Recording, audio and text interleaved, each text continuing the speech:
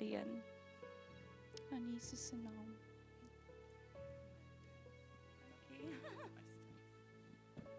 Amen. Charl.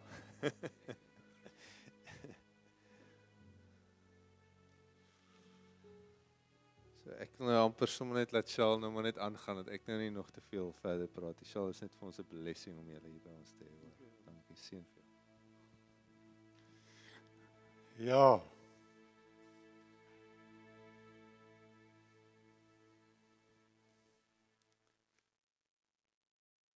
So, ek is trots op hulle, Linda. Ek is trots op jou. En jy weet rede hoekom, as jy deel is van die familie van Christus, dan is jy waarlik deel. Of ek nou in Namibië is, en of ek nou hier in die Paarl is familie. En toe Linda hier voor staan, toe sê ek kan nie laat sy alleen staan nie. Spring jy op. Dis familie. Maak nie saak waar jy is. Jy moenie na my kyk as 'n ou van Namibië of so iets nie. Ek is familie. As jy Jesus in jou hart het, dan is ons broers en susters. Moenie my terwyl ek hier voor staan, wie's die ou, sê hom. Hy's net amper net so lank soos Frits. Ek het my hoërskoene aangetrek, is gelyk aan hom nou. So, ons is familie. En sien my as dit. En as ek 'n woord op my hart het, sien dit as 'n woord van 'n ander deel van die familie, 'n ander deel van die liggaam, wat net kom funksioneer hierso. Nie iets specials nie, niks nie, net nog 'n persoon wat lief is vir Jesus. En jy is hierso omdat jy lief is vir Jesus. En ek wil wegspring, sommer vroeg, en vir jou vra, as dit right is met Roan, as jy nog nie jou deel is van die familie nie, wat jy gehoor het Lorinda uitroep, en sy het haar arms uitgedruk en sê, as jy my soek, dan sal jy my vind, want dis wat Jeremia ook vir ons sê. Is hier iemand hierso wat nog nie sy lewe vir Jesus gegee het nie? Wat dit vanoggend wil doen en sê, wow, ek wil deel van die familie wees. Is hier enige iemand vanoggend? Steek jou hand op, wie skaam te wees nie? Is daar enige iemand hier vanoggend wat nog nie sy lewe vir Jesus gegee het nie? Sê ek wil deel van daai familie. Baie dankie. Dis awesome. Baie dankie.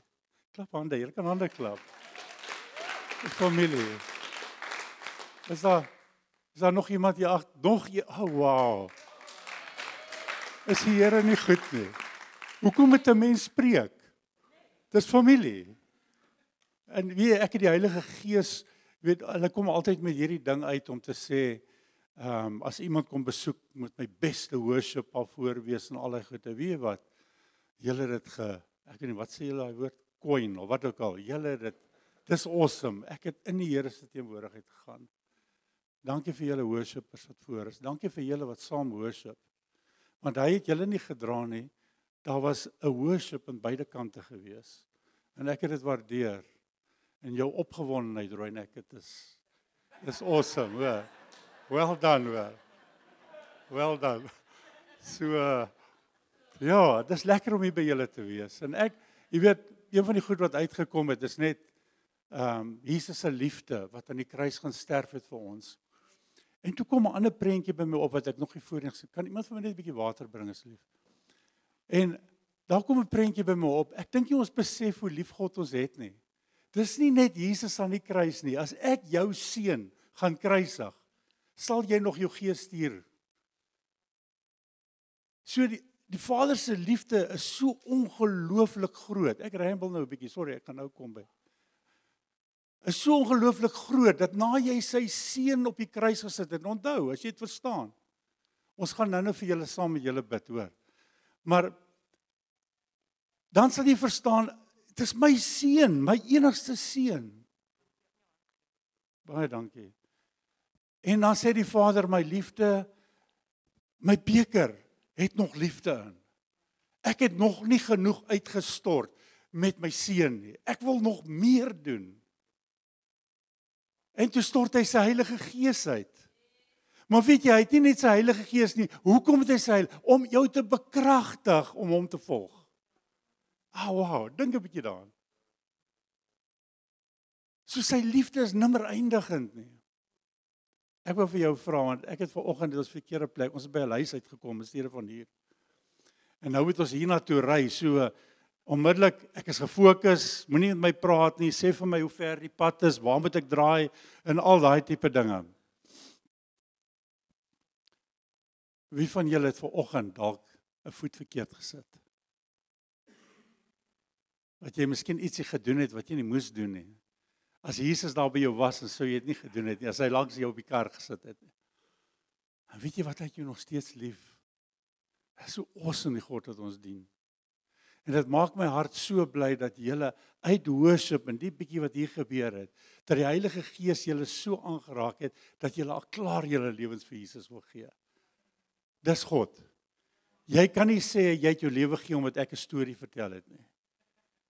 Maar die Heilige Gees self het jou aangeraak. So ja, kan ek julle vra om op te staan as jy nie omgee nie. Net daar waar julle staan, net op.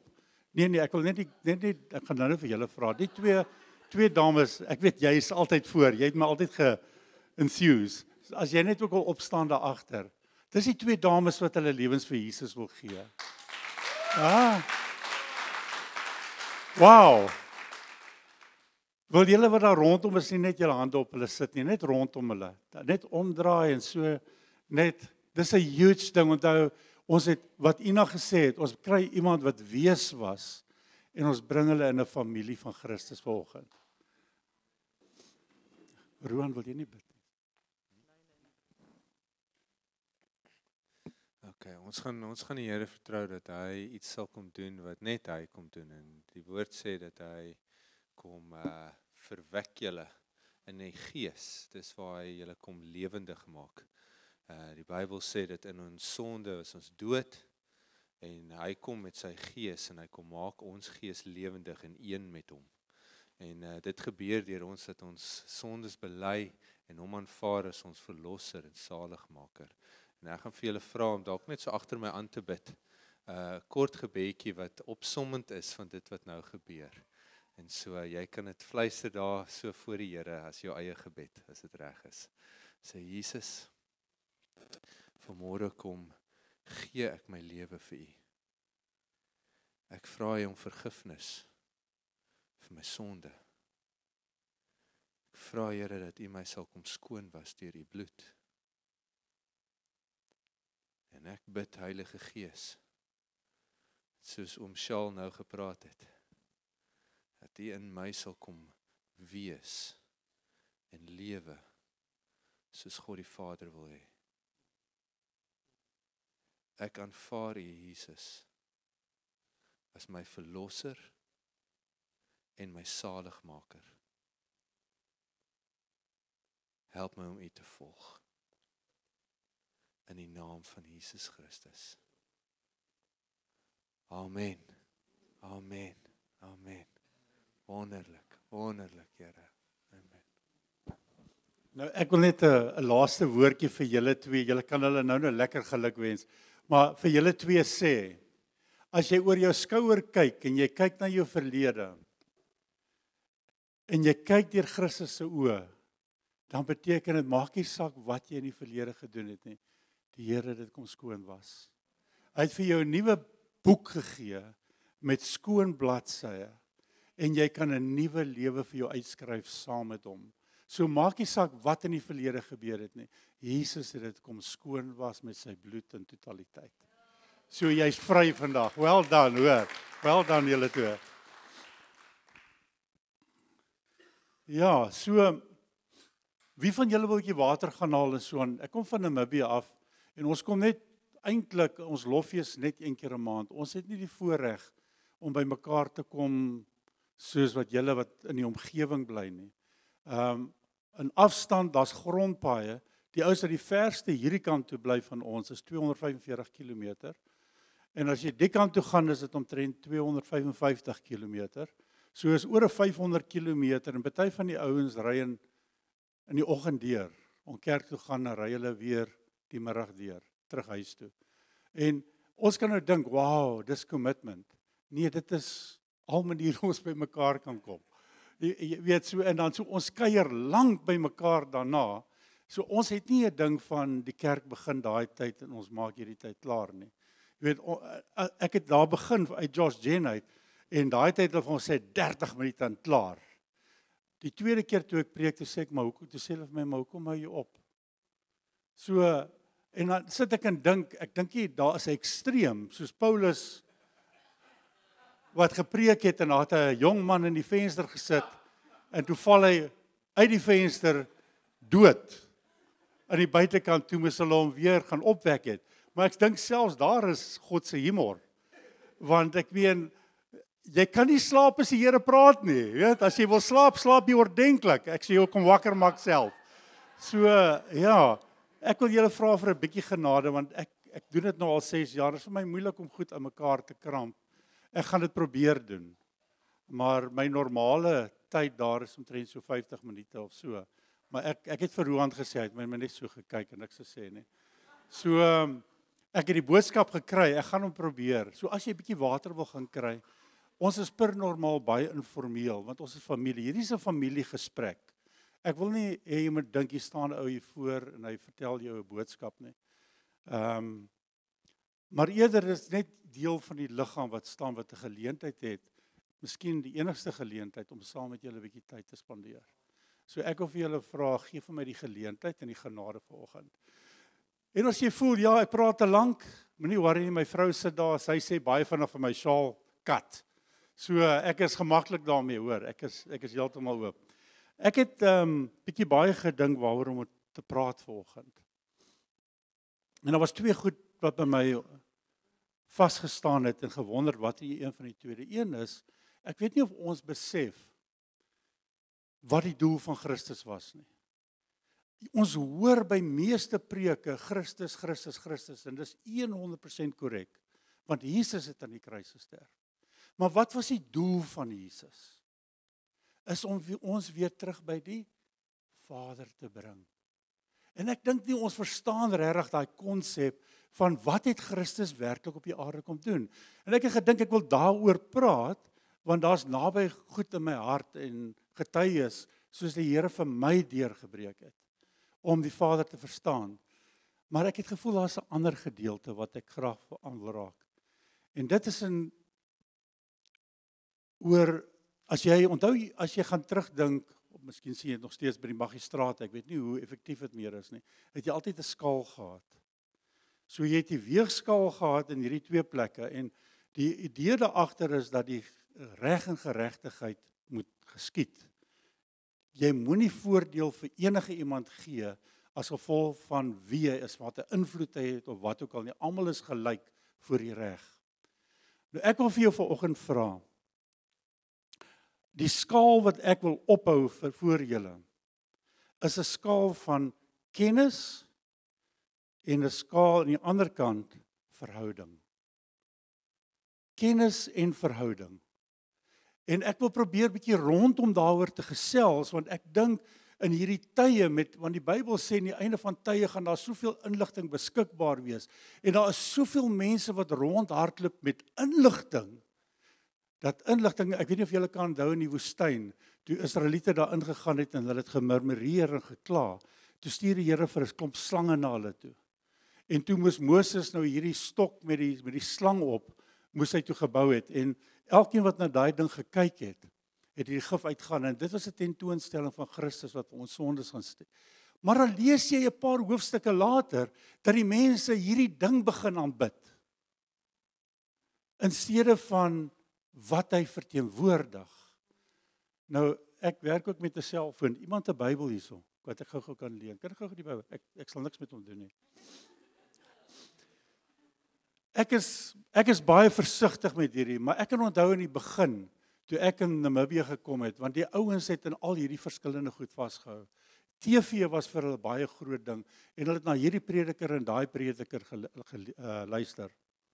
En ek wil vir hulle gewys het, maar dit gaan oor die verhouding met God wat belangrik is. Nie hierdie kennis in sigself nie, maar 'n balans van die twee. En ek het die Bybel gevat, en ek het hom so op die grond neergooi, en ek het hom gestaan, maar toe voel dit of alles hierso binnekant my breek.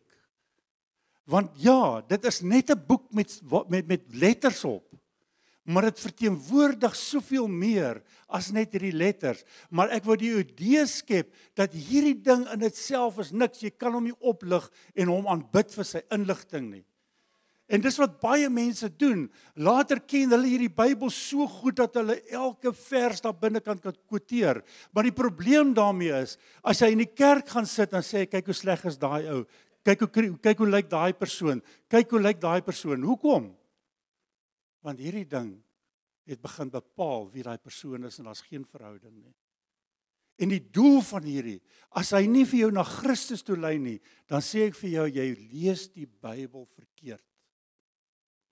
Ons moet daai ding soek. Dit wat Lorinda gesê het, ek het gesoek en soek vir die Here en hy openbaar homself meer en meer. As die woord vir jou oopgaan, weet ek, selfs met hierdie vanoggend, ek raak nie daaraan nie, ek voel die tyd raak al kleiner en kleiner dat ek myself voorberei.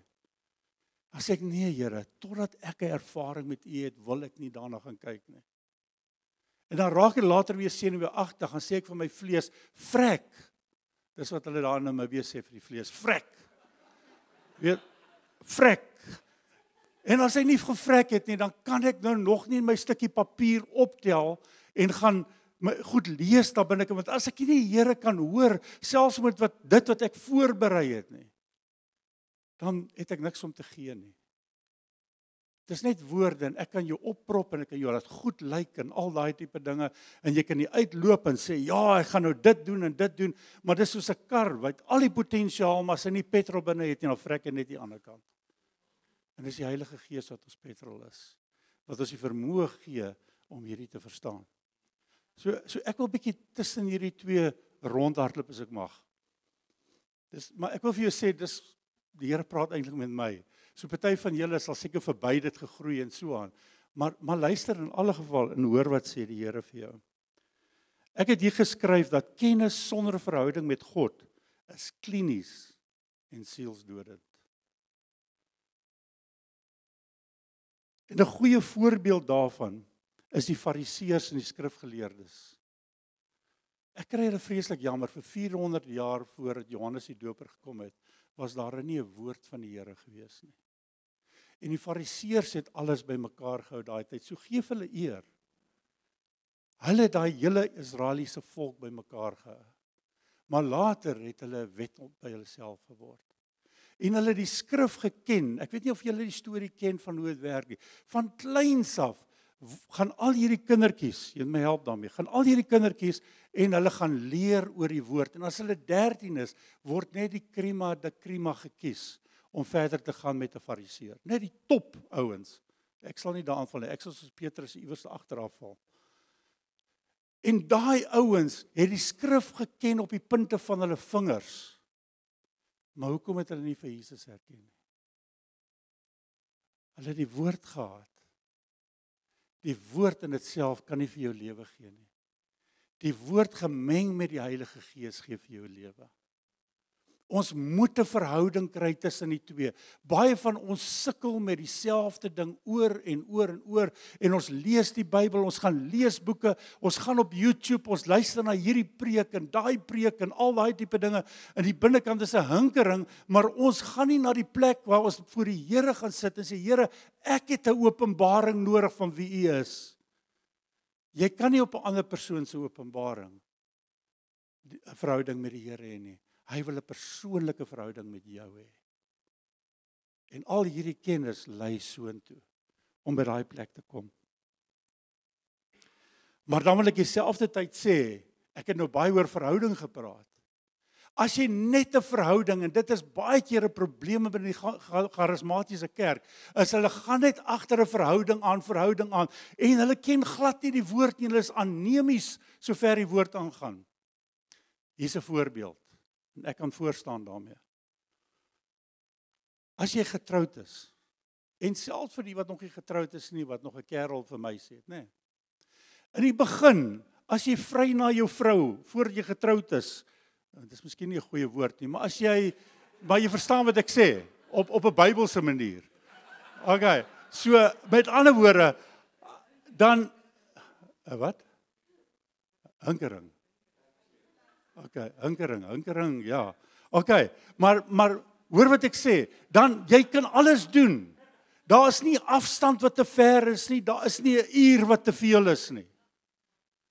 En dan gaan jy 'n bietjie verder en die dag as jy getroud is, miskien 'n jaar of 2 jaar daarna, dan is maar deel van die furniture. Is dit nie waar nie? Want jy weet nie, familiar. Want jy spandeer nie meer die tyd om te sê, maar hoorie, dis nie net ek wat verander nie, sy verander ook. Wat is belangrik vir haar? Hoorie, ek val gereeld in daai gat, hoor. En dan moet my vrou help. Ek is so dankbaar, daar in Namibië het 'n klomp ouens, ek is oop daarmee. Maar vir een of ander rede, seker omdat hulle dink ek is 'n sogenaamde pastoor of wat ook al, hulle wil nie met baie van hulle nie met my praat nie. Maar ek is oop daarvoor. As jy sien, ek hanteer my vrou nie reg nie. Help my daarmee. Want jou man is van so aard, hy's gefokus en dan raak hy betrokke met goed en dan voordat jy weet, dan is die vrou alleen by die huis.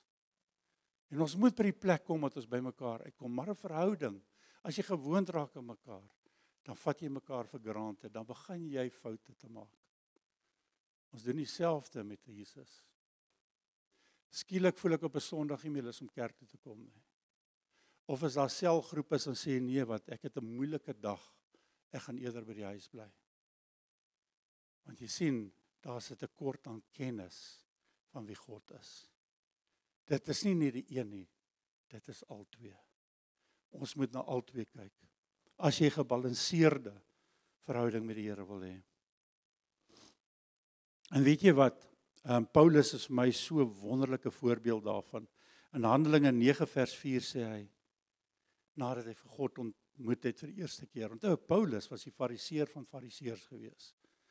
Hy het opgang gemaak soos min.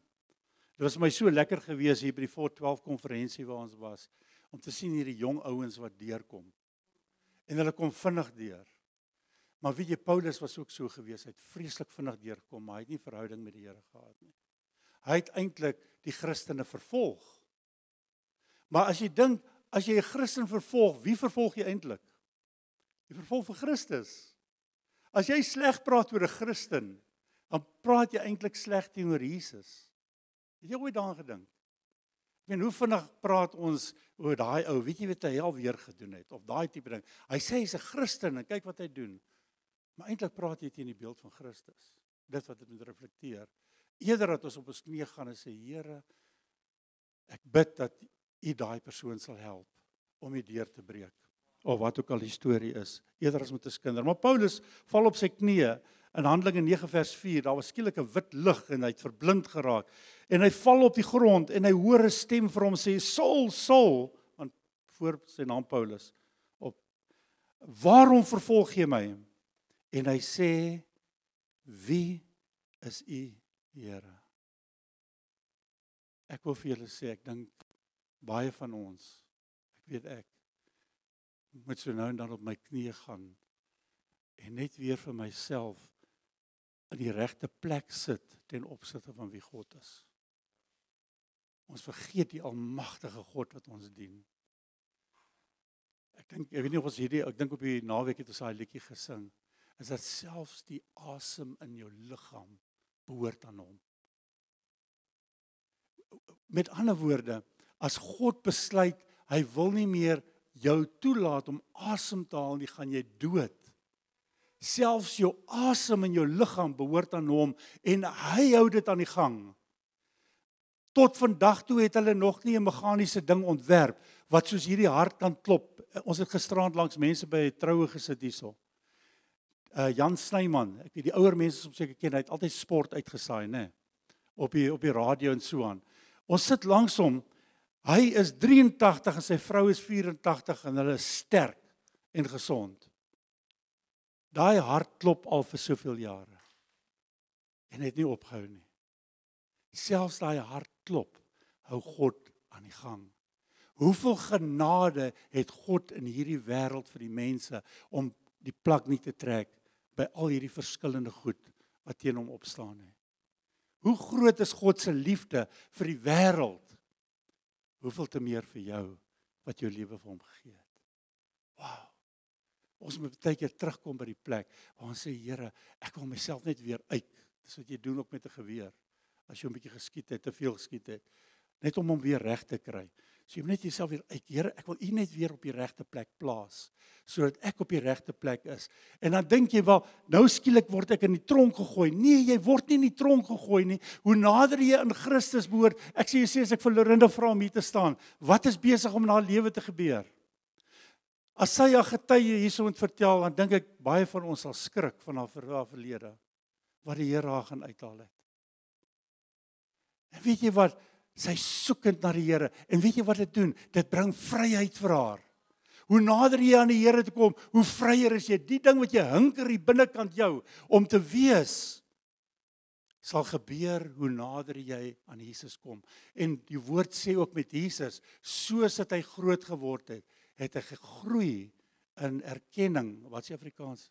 In wysheid, nie erkenning van mense. Favor of man, ja. So met favor, ja, soos hy groot geword het, he increased in favor with men. So daai ding alles, want ons is gebou om met ander te wees. Niemand is 'n eiland nie. En weet jy wat as jy 'n eiland is, moenie vir my sê, want dis wat die wêreld, dis wat die duiwel jou druk. Almal sit voor 'n rekenaar, niemand gaan uit en spandeer tyd met ander mense. Ons het die verstaaning van familie verloor en weet jy wat gebeur? Ons het 'n planeet vol baie alleen mense. En hoe nader jy in die Here kom, hoe nader is jou liefde en so vir mense rondom jou. En hoe meer skielik voel jy, maar nou is jy op die plek waar jy moet wees. Dis awesome om God te dien. Dis awesome. Ek wil 'n bietjie vinniger gaan, ek het te veel bladsye hierso. Daar's 'n vrou wat by ons is. En sy sê, ek doen niks wat ek nie sien die Heilige Gees my wys nie. Amper soos dat Jesus sê, ek doen net wat ek sien my Vader in die hemel doen. Nou gaan ek jou wys, 'n tekort aan kennis wat dit doen. So sy kom die Sondag die kerk, sy is nie, sy kom nie Sondag kerk toe nie. En ons kry haar toe in ons noem dit leefgroepe. Ons kry hulle in die leefgroep. En ek vra, waar was jy gewees? Nee, die Heilige Gees het nie vir my gewys om Sondag kerk toe te gaan nie. En ander mense wat nie die ding verstaan nie, sê, wow, sy loop dan naby met die Here. Toe sê ek vir haar, hoorie, sê die Bybel nie, do not forsake the gathering of the saints. Het hy nie klaar gepraat nie. Jy verstaan, so om net 'n verhouding met die Here te hê, sonder om kennis van die woord te hê, dis 'n gevaarlike ding. En een van die goed wat hulle sê is, die wêreld is anemies sover dit die woord aangaan. Doen nie meer Bybelstudie nie, leer nie meer wat daar staan nie, vra nie meer die Here om vir ons openbaring binne in die woord te gee nie. Ek sê, ek lees die Bybel nou al, ek is 33 jaar gered. En ek non-stop lees ek hierdie Bybel, en elke keer is die Bybel nuut vir my. Soos wat die Here met ons praat, so 'n wonderlike boek van die Here, maar jy moet hom saam met die Heilige. Ek kan onthou toe ek die Bybel vat die een keer. Eerste keer toe ek kerk toe gaan. Toe begin ek die Bybel te lees van voor toe. Ek het dwars deur daai Bybel gelees die eerste keer in my lewe. Ek was 29, 28. En na ek hom deurgelees het, ek nog sweet blouhol verstaan wat in daai woord is. Dis 'n klomp woorde en ek weet nie wat die hek gaan aan nie. Maar ek het gesê, Here, ek gaan nie ophou nie. Miskien is dit ietsie wat die weermag geleer het, is vasbyt. En ek begin toe weer by Kennis en jy sal nie glo nie, daar is 'n plek in die Bybel, 'n Numeri, wat sê in hierdie ou het daai ou gehad en daai ou gehad en daai ou gehad. Dis die verveligste boek in die Bybel. Daar maak die Here die Bybel oop vir my. En skielik sien ek die lyn van Christus. Lorinda het gesê, soek. Wat beteken soek? Soek. Soek. En jy sal 'n skielike openbaring van die Here kry. Moet nie ophou nie. Bly in dit te gaan. En bly dit lees. Ek kan jou sê waar hierdie ding skielik by my oopgebreek het. Hierdie ding van kennis en van verhouding. Ons het 'n situasie gehad. Ons het 2 namas wat, dis nou soos die Zulu of die Xhosa, 2 namas daar by ons wat diakens in ons gemeente was. Ons het 'n name gemeente ook, maar ons almal is een gemeente, amper soos George Den. En hierdie ou, eers kyk wie hy is, maar hierdie ou, hy gaan na plaas toe en hy het nie vir my daarvan vertel nie, en 'n boer het hom saamgevat.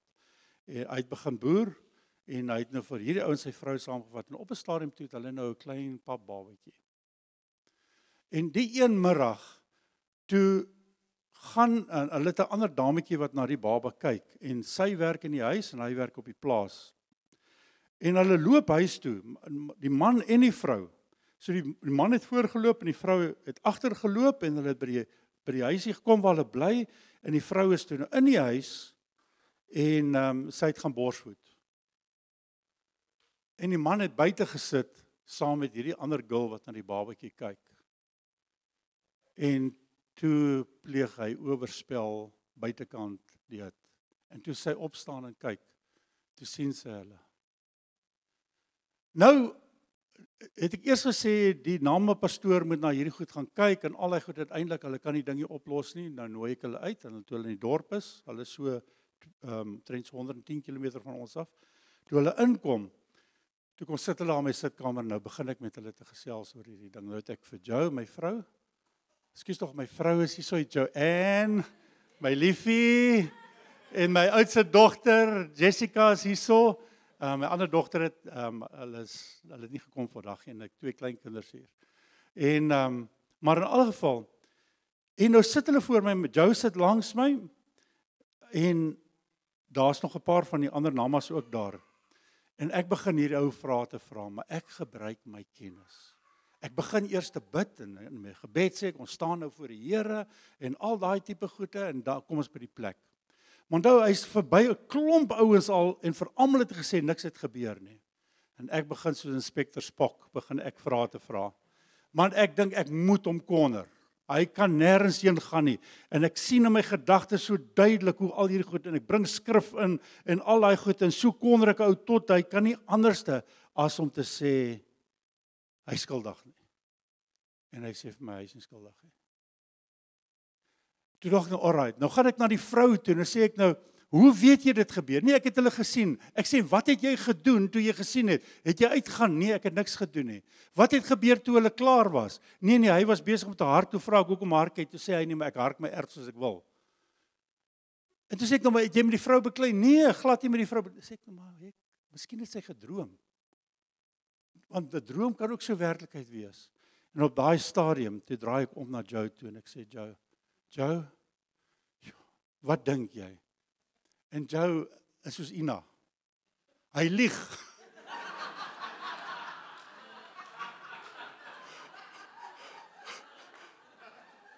En op daai oomblik toe breek jy ding deur, toe kom die waarheid uit, maar nou moet jy hoor.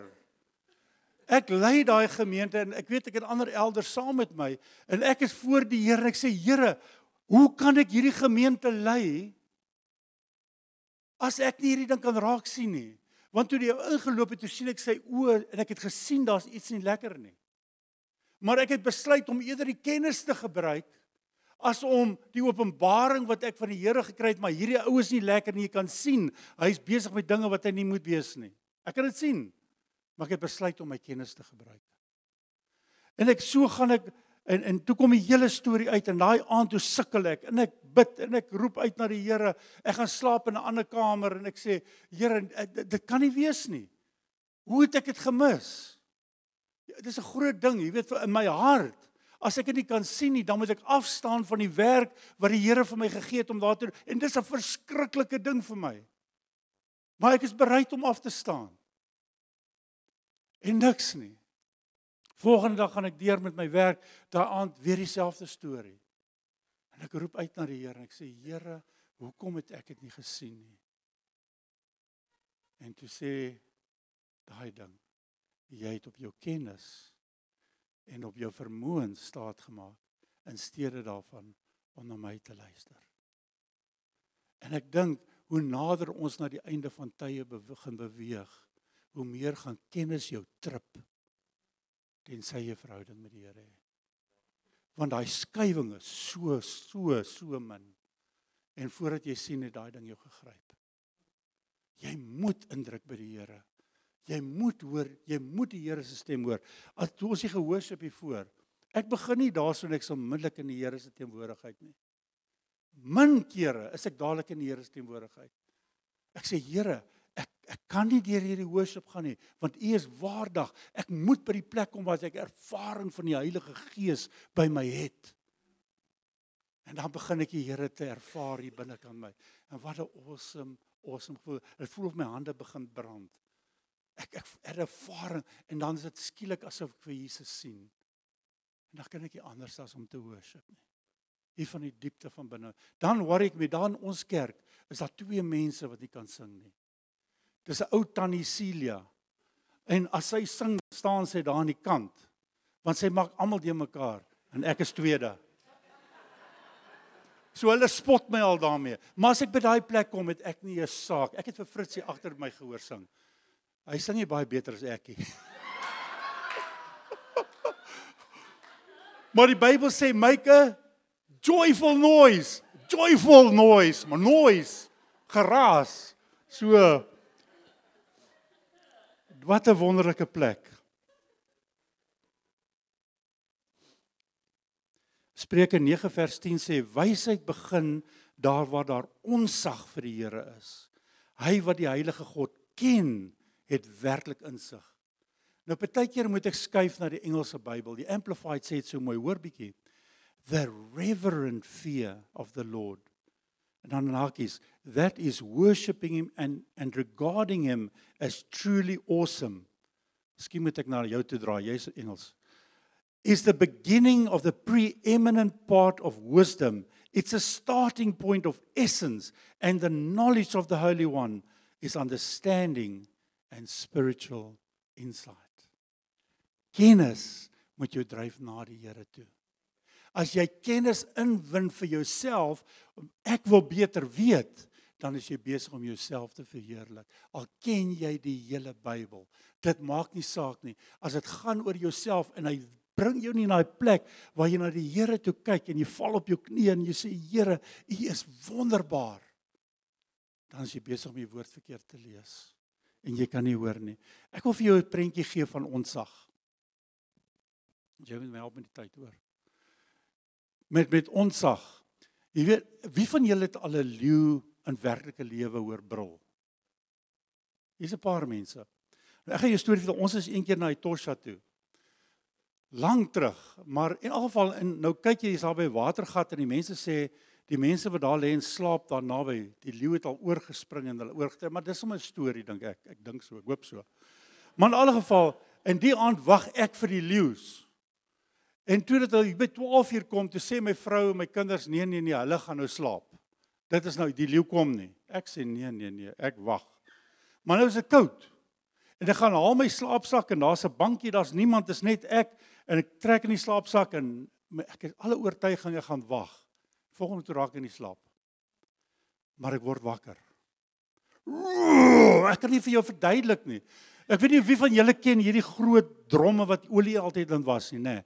Nou weet, dit het geklink of iets weer galm binne in daai drom. Dit klink of hy by my oor is. En die eerste gedagte wat by opkom, die leeu het oor die heining gespring. Maar ek spring daar op, ek vergeet my slaapsak en ek begin te hol na die tent en ek val plat. Maar in alle geval, wat ek vir jou probeer sê, dit help nie jy het 'n kennis van 'n leeu nie, want as jy die leeu sien, dan dink jy hy is wonderlik. Maar as jy in die nag daai leeu hoor brul, dan weet jy. Dit help nie jy lees oor die Here alleen nie. Jy moet in sy teenwoordigheid kom, want dan kom jy agter die leeu van Juda brul en dat elke knie gaan buig voor hom. Elke knie. Daar is nie 'n demoon, daar is nie 'n gogga, daar is nie 'n skuld, daar is nie 'n wat iemand met jou beklei, daar is niks daar buitekant wat groter as die brul van daai leeu is nie. Nou ek weet nie of julle dit weet nie, maar 'n leeu het die vermoë om onder 'n boom te sit. Daai blou aapie sit daar bo in die boom. Hy weet dis 'n leeu, hy gaan nie afkom nie. Dan sit daai leeu daar onder en hy brul. En daai absolute vreesbevangendheid van daai blou aapie maak hom uit die boom uitval. En dan gryp die leeu hom. En ek dink jy ons besef die grootheid daarvan nie. En weet jy wat? Dit is niks man, dis nie eens 'n korreltjie sover God aangaan nie. Hoekom is ons bang? Hoekom is ons bang om ons lewens vir God te gee totaal? Oor te gee. Ek hoor van daai dame wat hier kom praat oor haar 10de. Sy het 'n klein ervaringkie van God se goedheid en sy gewilligheid om ons te help en ons deur te trek deur goed. Maar jy gaan net daai ervaring kry want sy het 'n nuwe openbaring van die Here. sy het gehoor. Sy het gedoen. Sy het 'n ervaring. Wat gebeur nou? Here, maar daar moet meer wees, laat ek meer lees. So die verhouding met die Here trek jou dat jy meer in die woord wil klim en die woord lees en leer daarvan. Hy's so awesome, man. Ek weet nie of julle beter verduidelik nie, maar ek dink ons moet tydjie net die onsag van die Here ook bietjie leer ken. Vir my, in die Ou Testament, het verskillende mense, verskillende goed. Okay, my lief, ek sal 2 bladsye drop.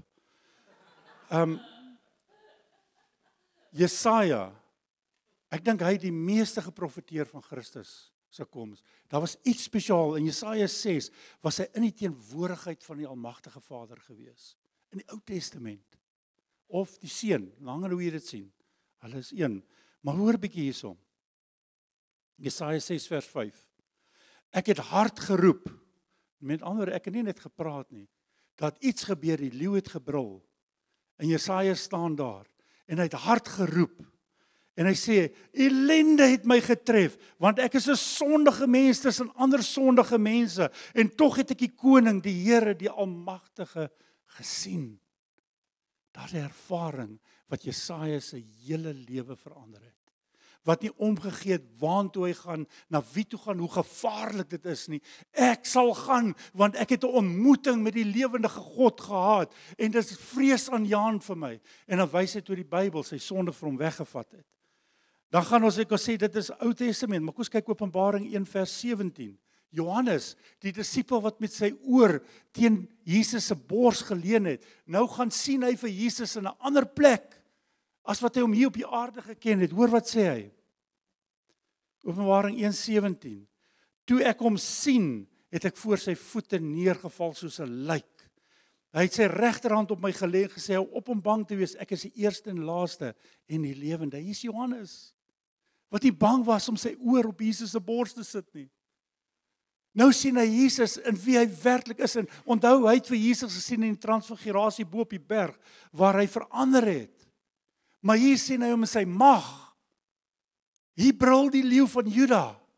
En hy val neer. En hy sê, ellende tref my. Daniël 8 vers 15.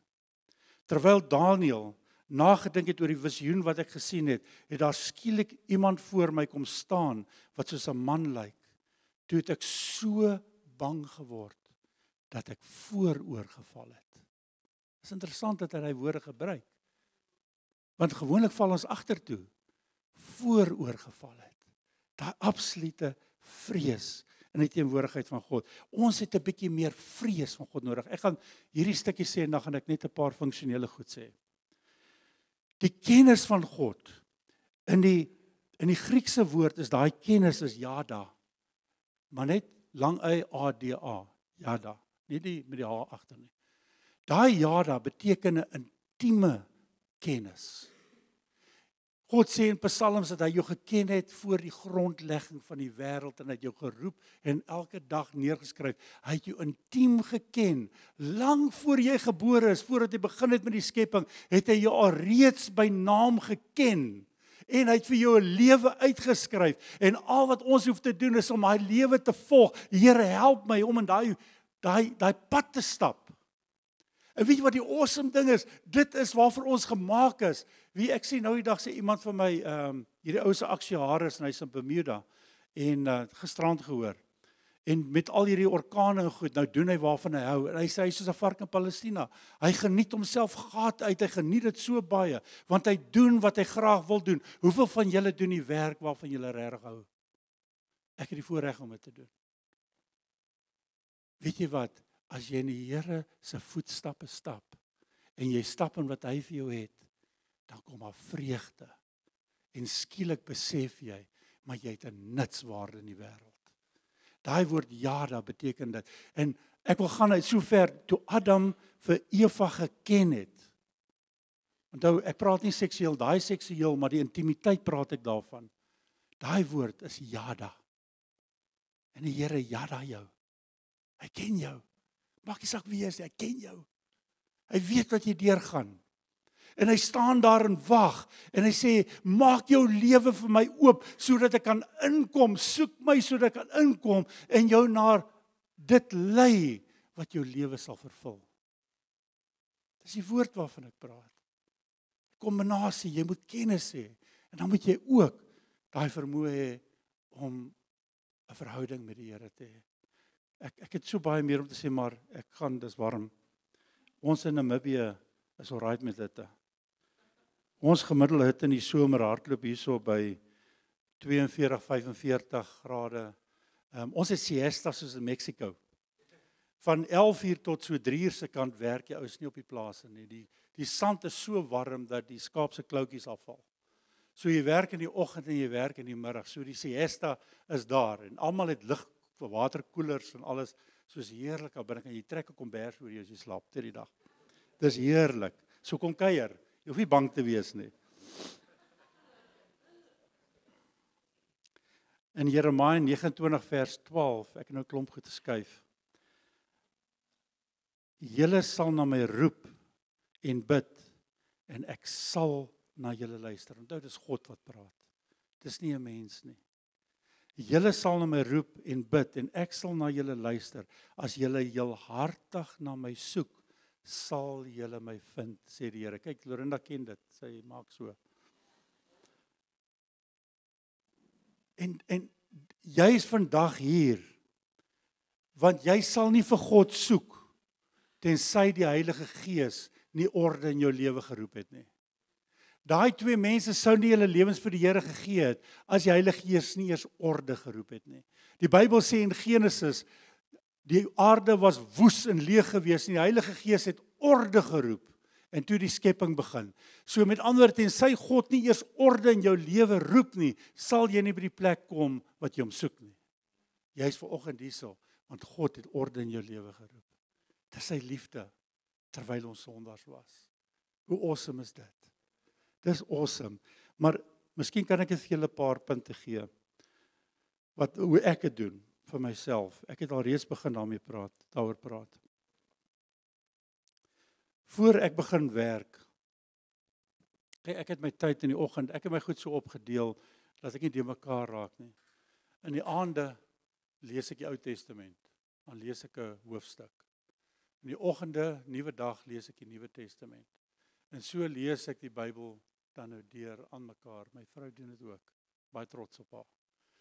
En dan het ek 'n Bybelstudie ook, waar ons sistematies vers vir vers 'n ding, wat ons groot groepe daarmee, wat op WhatsApp is, want ek is nie in dieselfde posisie as julle nie. So met ander woorde, ons is ver uit mekaar uit, en as 'n paar groepe wat Bybelstudie doen, en ons doen dit vers vir vers. Jy sal nie glo wat uit die Bybel uitkom nie. Die Bybel sê, mediteer op die woord. Nie net lees nie. Lees is belangrik, want ek voel, as jy hom net lees, dan kry jy die groter prentjie, né? Maar daar's 'n tyd wat jy moet inzoom. Dan vat jy daai woord, en as jy daai vers lees, dan sit ek terug en sê ek, Here, ek wil nie die intellektuele verstaaning van die vers hê nie, die ontleding nie. Wys my wat U my wil wys binne in die vers. Weet jy, daar's ouens, ek kan nie eers meer klaar lees nie, hulle skryf, lang stukke, bladsy vol, oor een vers. Maar ek onthou waar hulle was, en waar hulle nou is, en die Here hulle lewens verander het. Doen meditering, maar moenie net lees of mediteer vir jou intellek nie. Vra die Here vir openbaring van daai goed. Dan selfs as ek voorberei, almal is nie dieselfde nie, ek spandeer tyd by die Here. Ek sê, Here, help my. Wat U ook al vir my wil wys. Maar onthou, as jy so tyd by die Here spandeer, is nie net sit nie. Ek gebruik my selfoon, ek kan jou wys daarop. Of 'n stuk papier. Maar maak jouself reg as die Here praat, dat jy neerskryf. En weet jy, as jy dit begin doen, dan is dit skielik asof die woord net oopbreek vir jou.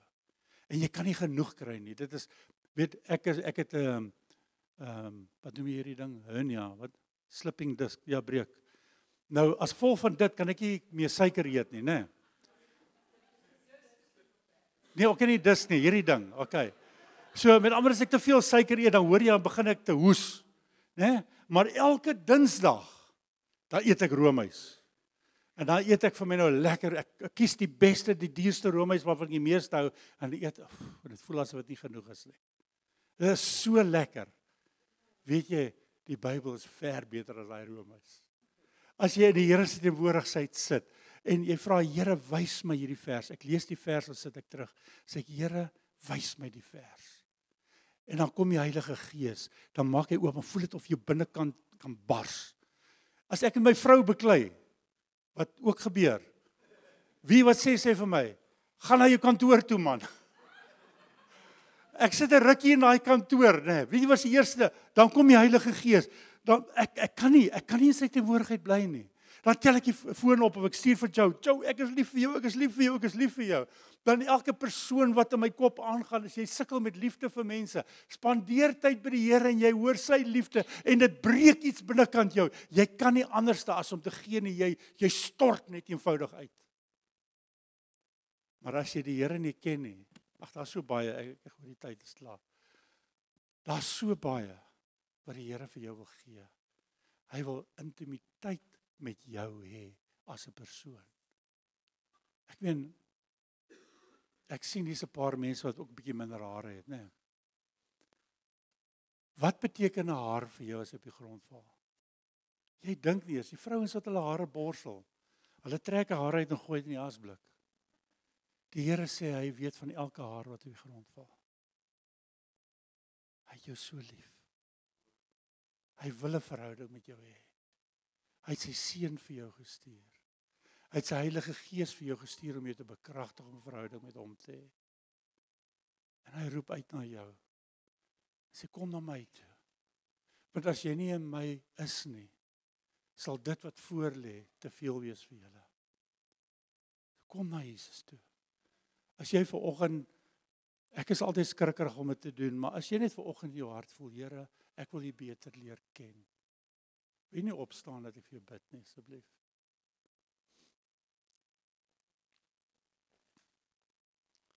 Ek wil die Here meer ervaar. Ek wil sy teenwoordigheid ervaar. Ek wil 'n gesprek met hom hê. Ek wil sy liefdestaal vir my hoor.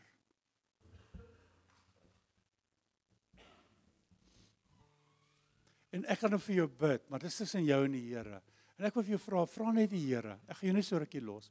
Vra net Here, help my met hulp van die Heilige Gees om 'n intieme verhouding met U te hê. Geef vir jou 'n kans hier, dan gaan ek vir ons bid.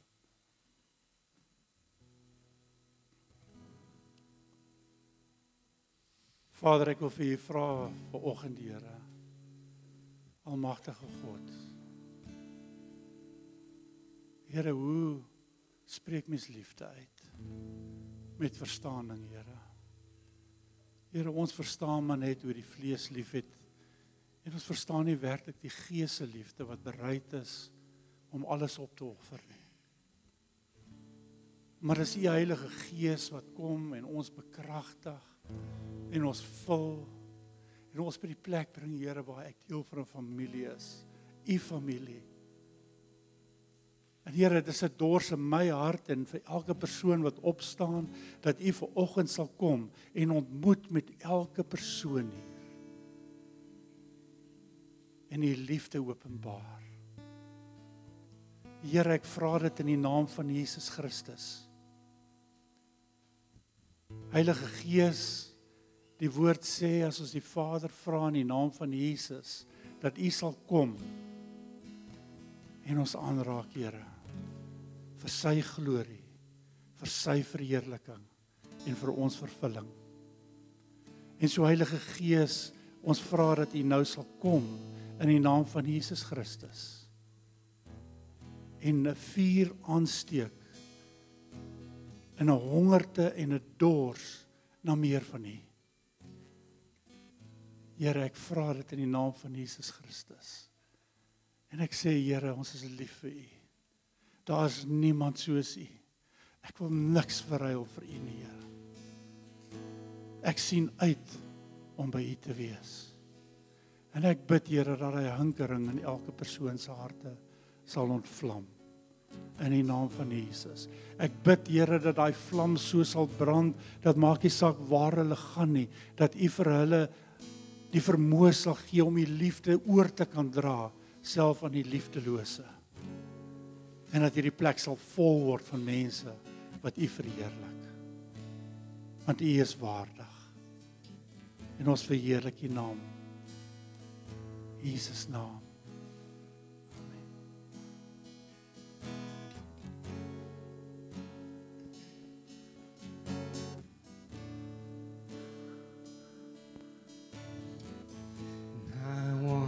Sit at your feet, drink from the cup in your hand, lay back against you and breathe, and feel your heart beat. This love, it's so deep, it's more than I can stand, and I melt in your peace. It's overwhelming. The more I seek you,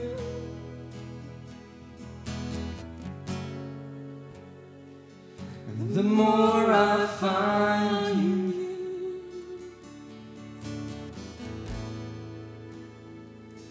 The more I find you.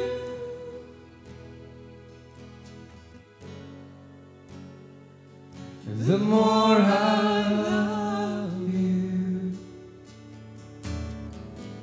I wanna sit at your feet, drink from the cup in your hand, lay back against you and breathe your heartbeat.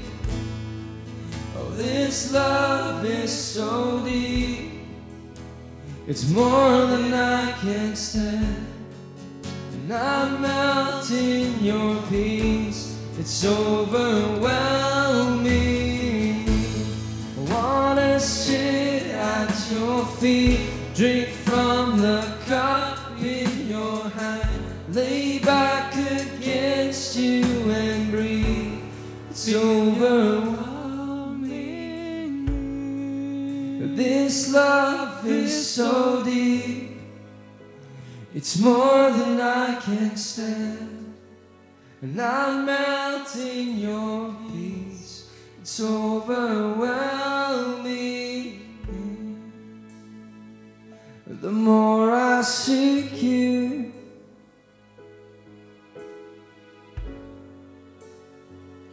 the more I find you. Yes. The more I find you,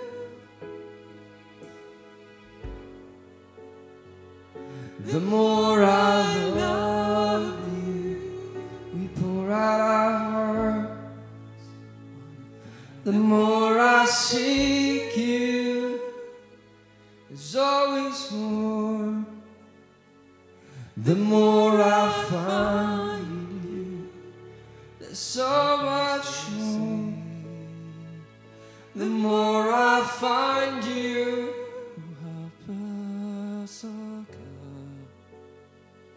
the more I love you. I wanna sit at your feet.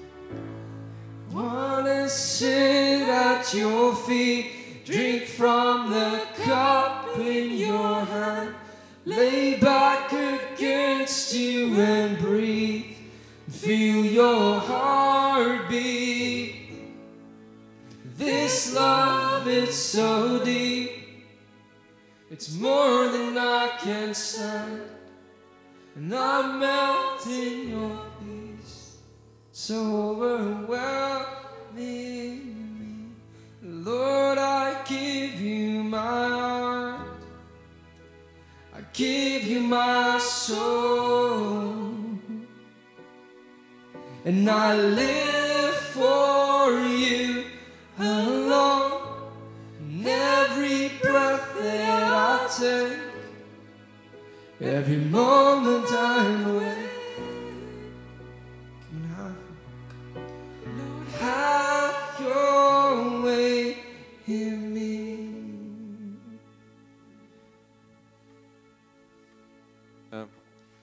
Ons gaan teen nog 'n rukkie aangaan. Ek dink daar's van ons wat net voor die Here graag net jou hart nog verder wil uitstort en saam met hom fees. As daar van julle is wat moet gaan, jy is welkom om te gaan. Ek dink as ek dalk net die persoon met die mout, as julle dalk net die hek kan oopmaak daarso. Maar ek dink dis duidelik. Die Here wil ons